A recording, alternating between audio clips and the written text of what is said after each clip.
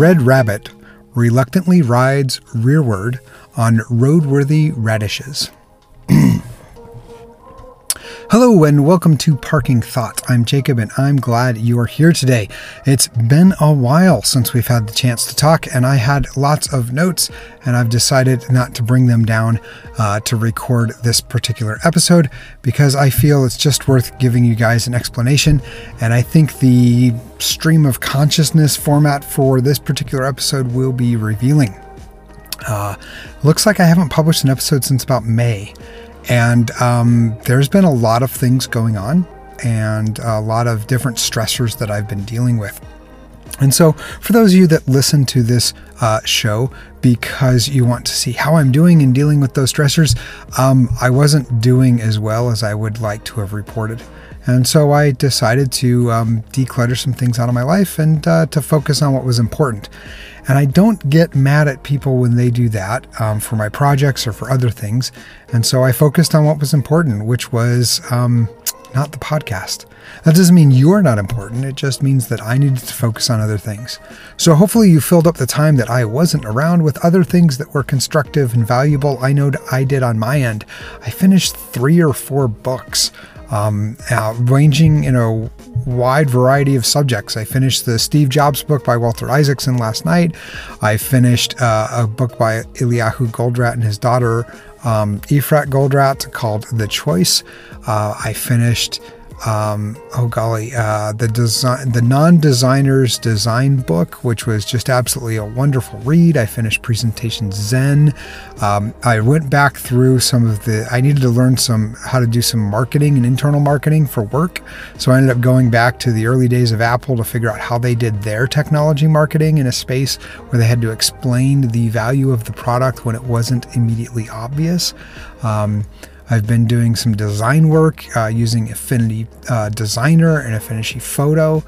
Those apps are still on my favorites list. If you go back through, there's a couple of videos in the YouTube library where I talk about them. I'm more excited than knowledgeable on those videos, but I've been working on getting better. Also, I get to report that Eliza is home from her mission. And we're excited for the potential that she's got in her future and looking forward to seeing what choices she makes. When she was coming home from her mission, she does an exit interview with, so she went to serve a mission for our church, the Church of Jesus Christ of Latter-day Saints. And when she came home from that, she meets with her local ecclesiastical leader. They're called a stake president. She meets with her local ecclesiastical leader, and he encourages her very wisely. He says, keep up your holy habits or your righteous routine. And so missionaries have a pretty standard routine to wake up in the morning and do personal scripture study, then do companion scripture study, and continue to grow and develop in their knowledge and their closeness to the Lord. You know, a lot of times we end up asking for answers to our prayers, and those answers can come from inspiration when we take the time to read the Word of God that He's given us here on the earth.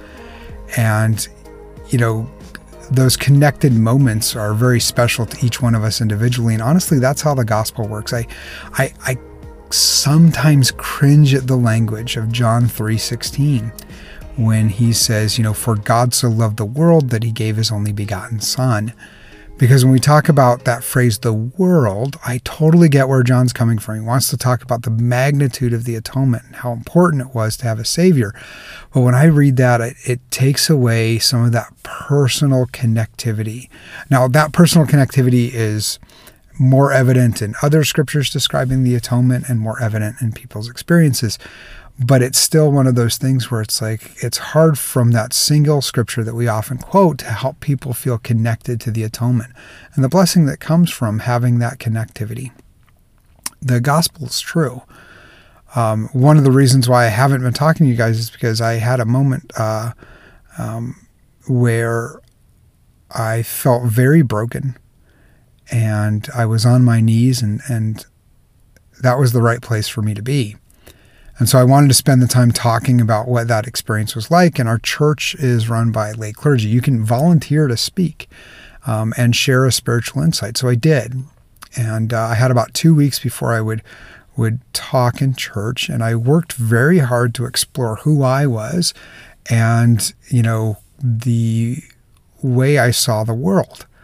And because of the past and my PTSD, I started diving deeper into a lot of those thoughts and feelings and experiences that I hadn't really touched.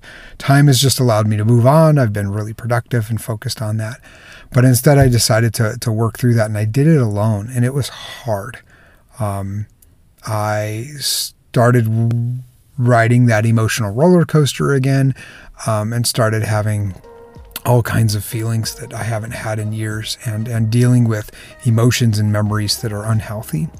And that is the reason why I needed to take a break, is I was dealing with those things.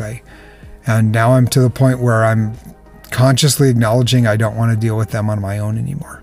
And so I'm going to work towards getting help. The challenge right now is finding a trusted advisor.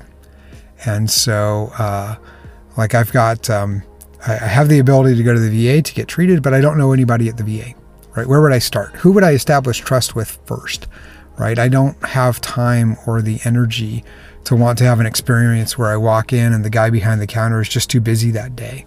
I want to be able to be treated for what I'm dealing with, to be heard, right? And not have to fight to be heard. And because I've never set foot on the VA center for something like this, I don't know what that experience is like, and I'd like to have a guide go through that with me. So I've reached out to a network of friends here in the Boise area to be able to find that. But, I don't even mind reaching out to this audience either, right? I could definitely use, if you guys have had experiences with this and know what I should expect, feel free to leave a comment or shoot out an email to jacob@parkingthought.com. I'll be happy to listen.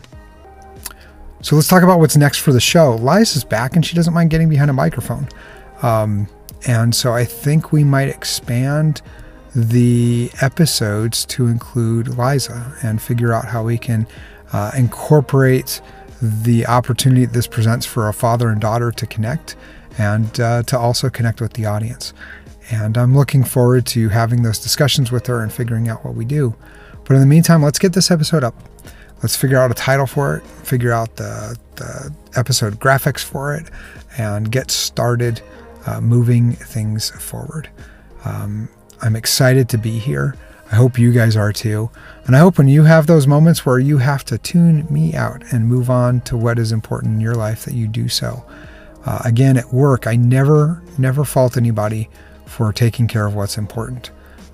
We do the best we can, and we make those decisions about what's important based upon the information we have. And so I hope you guys will offer the same kindness my direction, and continue to encourage others to create things in their own lives and work on what makes the most sense. So there's a Stream of Consciousness episode in the bag.